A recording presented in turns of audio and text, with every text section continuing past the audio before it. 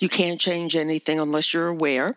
And the first thing would be to become aware of the fact that you're not really spending any kind of quality time with each other. It does not have to be quantity, it has to be quality. So this is something I think you and I have discussed ad nauseum, but, a thing like setting up a date night once a week, even if it's only for 15 minutes, but the criteria is that in those 15 minutes, you're not talking about problems. You're not talking about the children. You're just spending time with each other.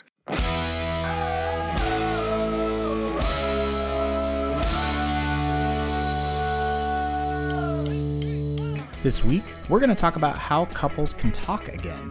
When couples divorce, one of the major reasons cited is that they were no longer talking with each other.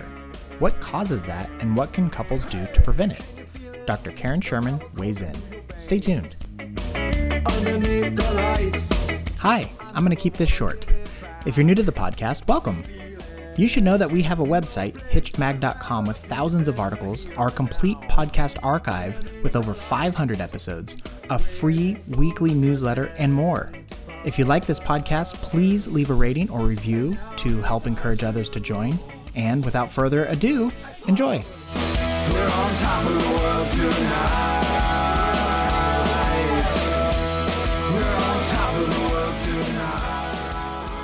Hey everybody, welcome back. This is Steve Cooper, editor-in-chief of hitchedmag.com. I am joined once again by the lovely, the brilliant, the original Dr. Karen Sherman. Hi, Karen. Hi, Steve. How you doing? I'm doing good, thank you. Karen is a practicing psychologist in relationships and lifestyle issues for over 30 years. You can find information about Karen at her website, drkarensherman.com. And today we're going to talk about, how to talk to each other. I was looking at a study, and it was a little bit old. I think 2012 maybe. But the study looked at 886 individual divorcing parents. Of those divorcing parents, 53% cited that they were getting a divorce because they were, quote, not able to talk together. So this got me thinking that maybe we could help couples reconnect a little bit. So before we offer tips on ways couples can re-engage, what are some of the reasons that couples stop talking with each other? I think life gets in the way. We've spoken about that concept in regard to losing the loving feelings and all, but I think it goes for this as well. So by that, I mean that when you're first going out with each other, you're really focused on one another and you're really trying. You're putting your best foot forward. And then you make a commitment to each other, and that's great.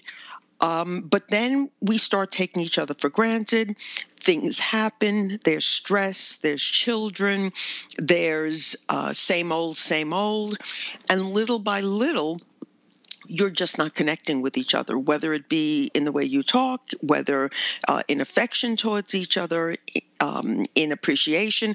I think there are lots of different ways that couples disconnect, and certainly talking with each other is one of them. Mm-hmm. So one of the things that stuck out to me on this, and I'm curious your take, the survey sample or the study sample was of divorcing parents, meaning they had kids.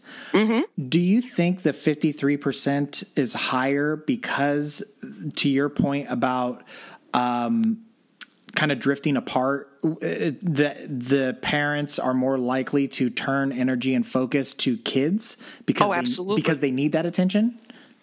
Yeah, absolutely. Well, not only do the children need that attention, but there's more people in the family, so you only have so many resources. Right. And so you have to give a good portion of those resources to the children, and not only just giving them, their basic love and being cared for, but if they have difficulties in school, if there's some behavior problems, if the children are fighting. So there's lots of energy and lots of time that are given to children. And so I would say, as much of a blessing as children are, they also do sap some energy from the relationship. And what you were also describing about all the energy and time and stuff focused in the early part of the relationship, I think part of this gets into the way that we have mentally structured marriages and relationships, where all the stories and fairy tales end at the wedding, right? Like it's happily ever after. And one of the reasons why I started Hitched was because, wait a second, what about the next 50 plus years? Like, what about those times? And so it seems like when people finally find that person, and then they go through that stressful process of getting married, not stress in the sense that you are making that commitment, but the stress of like throwing the biggest part of your life, it seems like then the dust settles and then you can finally settle and relax. And that's when complacency begins to set in. And I guess I kind of look at it almost like if you take the time to build some piece of furniture, and you put all this love and attention into it, and then you just set it in the room and let it go, it's going to start collecting dust and cobwebs. Like you have. It's a good analogy. You have to keep paying attention to it. You have to wipe it off, use it, sit in it, all that kind of stuff. And I just kind of feel like the same thing with relationships. Also like working out, like you have to flex the muscle. Otherwise it's going to start to atrophy. And I think that's what happens with relationships. Absolutely. Okay. So a couple has been together for a while and they've drifted apart. The number one reason in this study, by the way, 55% that was given by the couples that they had just drifted apart. So then they begin to pass each other in their home without having any real conversations, et cetera, et cetera. What is something couples can do to break that cycle where they drift apart and then they stop communicating with each other and, down the hill it goes? Okay, so obviously you can't change anything unless you're aware. And the first thing would be to become aware of the fact that you're not really spending any kind of quality time with each other. It does not have to be quantity, it has to be quality. So this is something I think you and I have discussed ad nauseum, but, a thing like setting up a date night once a week, even if it's only for 15 minutes. But the criteria is that in those 15 minutes, you're not talking about problems. You're not talking about the children. You're just spending time with each other. And there's any number of things that couples can do, and you don't have to go out. And as I said, it can be as little as 15 minutes if it is quality, where you're really focused on each other and really trying to be aware of each other and make it a positive experience between the two of you. Sorry to interrupt. Yeah. And what kind of things would be appropriate? Like when you're talking about quality, so obviously you're discussing focus and attention and active listening and that sort of thing. But what kind of content are you discussing? So I'm it's not talking about the problem that the kid is having in school, as I'm guessing. Correct. Right. Correct. Okay. You're not talking about children. You're not talking about the bills that you have. You're not discussing problems. It is about something. The content has to do with something that feels pleasurable or enjoyable about the two of you. So you could dance for 15 minutes. You could look at old photographs and, bring back some very cherished memories. You could have a pizza by candlelight, but at least it's just about the two of you. And if you have children, you may have to tell them that this is mommy daddy time and this is not a time where they can be interrupted. Now, if this is not something you've been doing all along, you may have to gradually get into it so the kids become accustomed to it, where you do it for 5 minutes. And then once that goes okay, you build up to 10. But I think that it is basically the idea of paying attention to each other. Okay. And does it matter if you try to force a conversation about something or make up a random topic as an excuse to talk about something rather than something exciting happened in your day, so you naturally have something to discuss? It's a great question. And it's interesting. I'm working with a gentleman right now who is thinking that he wants to get divorced and basically saying he just doesn't feel the love for his wife, whatever. And we've been struggling, or he's been struggling with thinking in terms of trying to make things better because he's sure it can never change. And when we talked about acting in a positive way, he said, well, I don't want to mislead her, and I don't want to, act false. Mm-hmm. There is an entire psychological concept or theory called as if. Mm-hmm. So you behave as if things are fine or the way you'd like them to be, because we have research that indicates that when you make certain behavioral changes, what will follow are the emotional feelings. So and we even use the expression, fake it till you make it. Right. And it works. Mm-hmm. So even if you have to plan your date night, and, a lot of people say, oh, we were going to do it, and then this happened, and then that happened. There's always going to be something that happens. Right. Put it in your calendar. If you had a doctor's appointment, or if you had an appointment to bring your car in for an oil change, you would make sure it gets done. Mm-hmm. So put it in your calendar, and whether it be this, mini date night, or where you're going to sit down and, talk and exchange ideas, you do it. It's mm-hmm. in your calendar. And again, to the point of this particular question, it does not matter that it's not coming naturally. You're making a shift which eventually will become more natural and will actually make you feel good. Mm-hmm. And to steal one of your phrases or philosophies, when you act as if in these mm-hmm. situations, or fake it till you make it, you then get action-reaction. Yes. Because when you put forward your best foot and you smile, or you grab your partner's hand and you begin to dance, they're probably going to engage with that.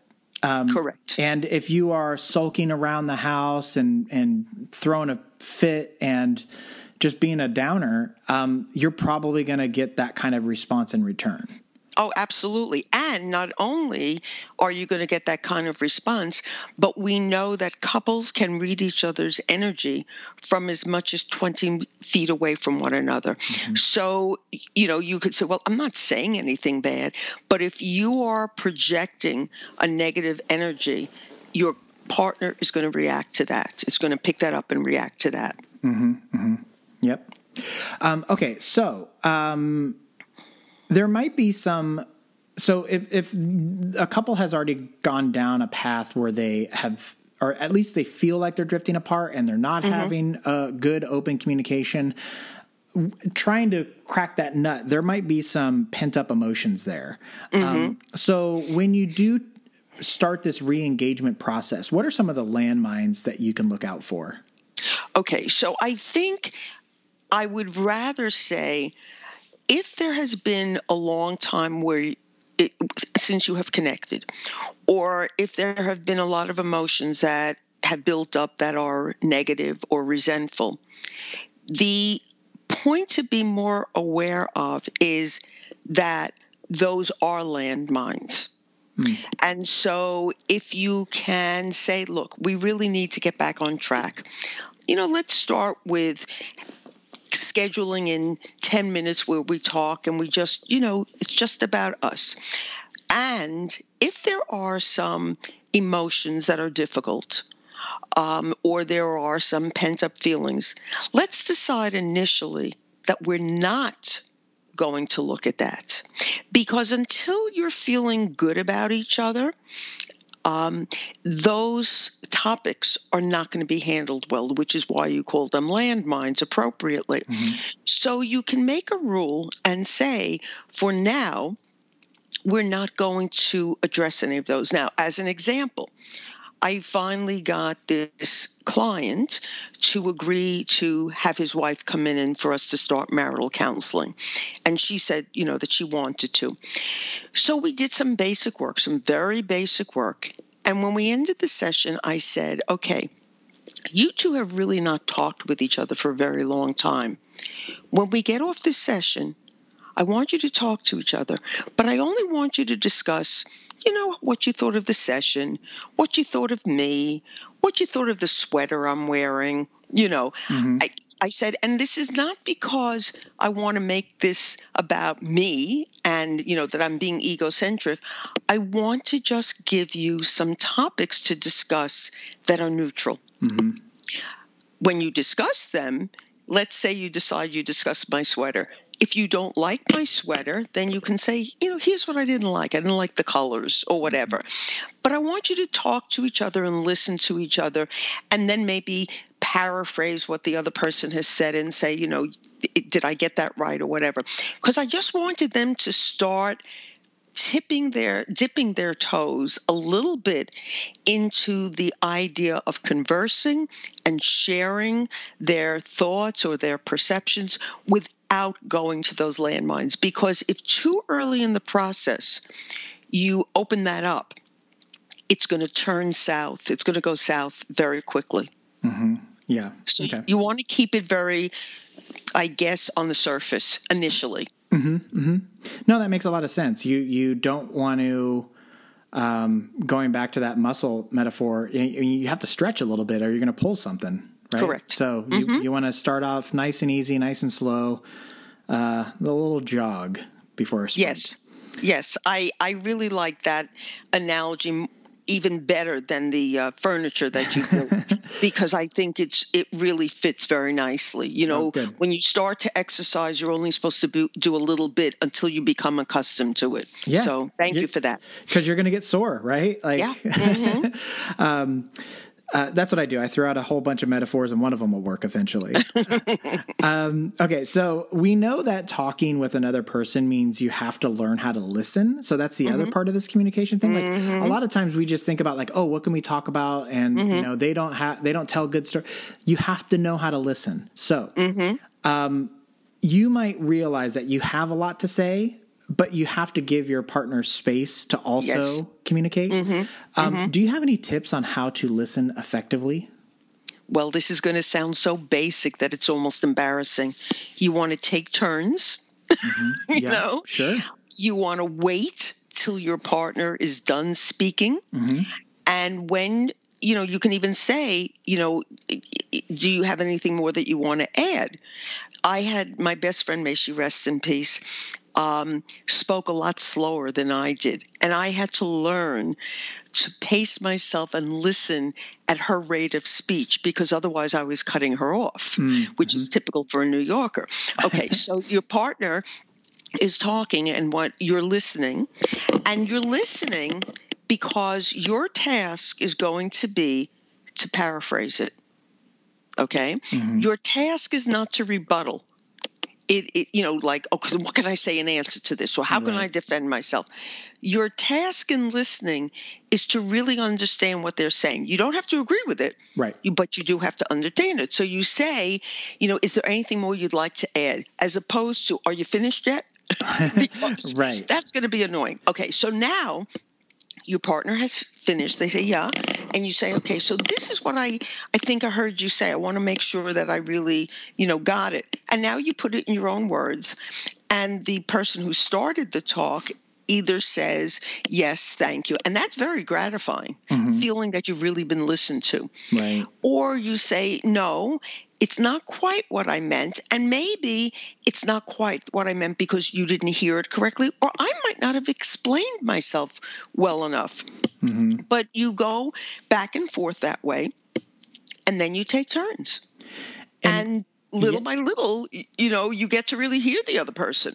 Yeah, I was going to just add or highlight what you just said there about the fact that when you have that back and forth and when you are listening as opposed to trying to rebut or whatnot, and the person paraphrases back, you create that opportunity to where you can correct misinformation or misinterpretation so that you don't go on assumptions down the road, which then lead to actual problems. Yes. And it all starts at that paraphrasing part of what you're describing. Yes, very good point.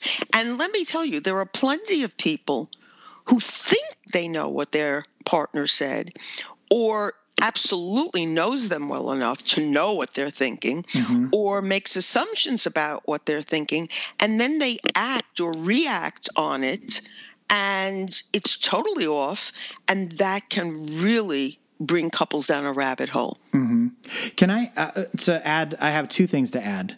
One, I'm going to do a little log rolling here. So a book that I co-authored called Life is Short, Don't Wait to Dance. In it, we describe a trick for how to listen. And it's an anagram of the word listen. You rearrange the letters and it spells silent. So, and you can't listen without being silent. Yes. So I think that's one thing to keep in mind. The other thing is remove distractions. Because I find this more often today than and maybe I'm just more aware of it now, but I feel like smartphones in particular will pull the attention away as you're trying to have a conversation. And so people will not even the person who's supposed to be listening viewing their phone, which happens frequently, but the person talking will talk while they have their phone, and they're kind of trying to host a conversation and also communicate with something on the phone. So I think we are not as good as we think we are in the multitasking when we're communicating like that. And on multiple occasions, I've run into the situation where somebody will claim that they had said something to me when I know for a fact they didn't. And I think it's because they said it in their head, but then got distracted by whatever they were doing. And then the words never actually came out of their mouth because they were carrying on multiple conversations simultaneously. So I think that's another thing that people should just be aware of, is if you're going to try to have a constructive, and what you were describing earlier, a quality engagement interaction with your partner, try to remove the distractions so that you're actually present with them. And not bouncing all over the place. And yes, and we were describing that with the children, you tell the kids like, hey, we need 5 minutes. We need 15 minutes. I feel like the same thing has to happen with the smartphone. If you're going to have that conversation with your spouse, you got to be comfortable telling your spouse, hey, can you just put that away for like 15 minutes while we, have our time? Yeah, you could make that agree. Besides which, that will allow for more eye contact. Right. And if you're distracted and looking down at your phone, even if it's just for a moment to see who just texted, you're not looking at your partner. And there's a great amount of emotional intimacy that occurs by actually looking into one another's eyes. That's because the frontal lobe is situated behind the eyes. And among different things that the frontal lobe does, one is connection. So making eye contact. Now, I do want to say one thing as a little bit of a warning, so to speak. We know there are studies which indicate that men cannot maintain eye contact as long as a woman can. Men cannot take too much of a stimulus occurring. So a man might look away, or he might, close his eyes for a moment, and that doesn't mean that he's not present. But certainly if you've got something like the TV on or the smartphone with you or whatever, and you can be distracted, that is really going to get in the way of making this connection. Yeah.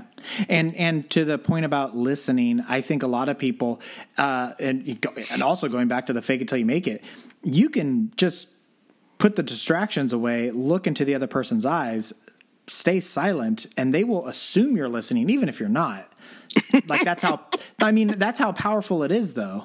And it's so, I don't recommend that you don't listen, but just that's how powerful it is. And we also know that facial expressions in general, so much is communicated without words. So Absolutely. Yeah. So just keep that in mind as well. Another reason to put all the other distractions away if possible. Okay, Karen, it's that time of the show. Anything else you'd like to add? Steve, if you were really paying attention, you would have realized that I interjected those along the way. Well, I don't want to. I mean, I could, but I'm not going to, because I know our listeners were astutely listening to everything that you had said, so I don't need to go through them again. Okay. So with that, we will wrap this one up. So thank you so much for your time, Karen. Thank you, Steve. All right. So if you enjoyed this brilliant information from Dr. Karen Sherman, you can find this information at her website, drkarensherman.com. You can also find the books that she has authored: Mindfulness and the Art of Choice, Transform Your Life, and Marriage Magic, Find It, Keep It, and Make It Last, which she has co-authored. You can get this information on our website, hitchedmag.com, where we have thousands of articles, the complete podcast archive, over 600 episodes now. Kind of amazing to think about that. And we have a free newsletter that goes out each Monday. It takes about 1 minute to sign up, super fast. And we only send it out once a week, so it's not going to spam your folder or anything, and it'll keep you up to date on all the latest information we put out. So hopefully you check that out. Okay, that's going to do it. Until next time, take care, everybody.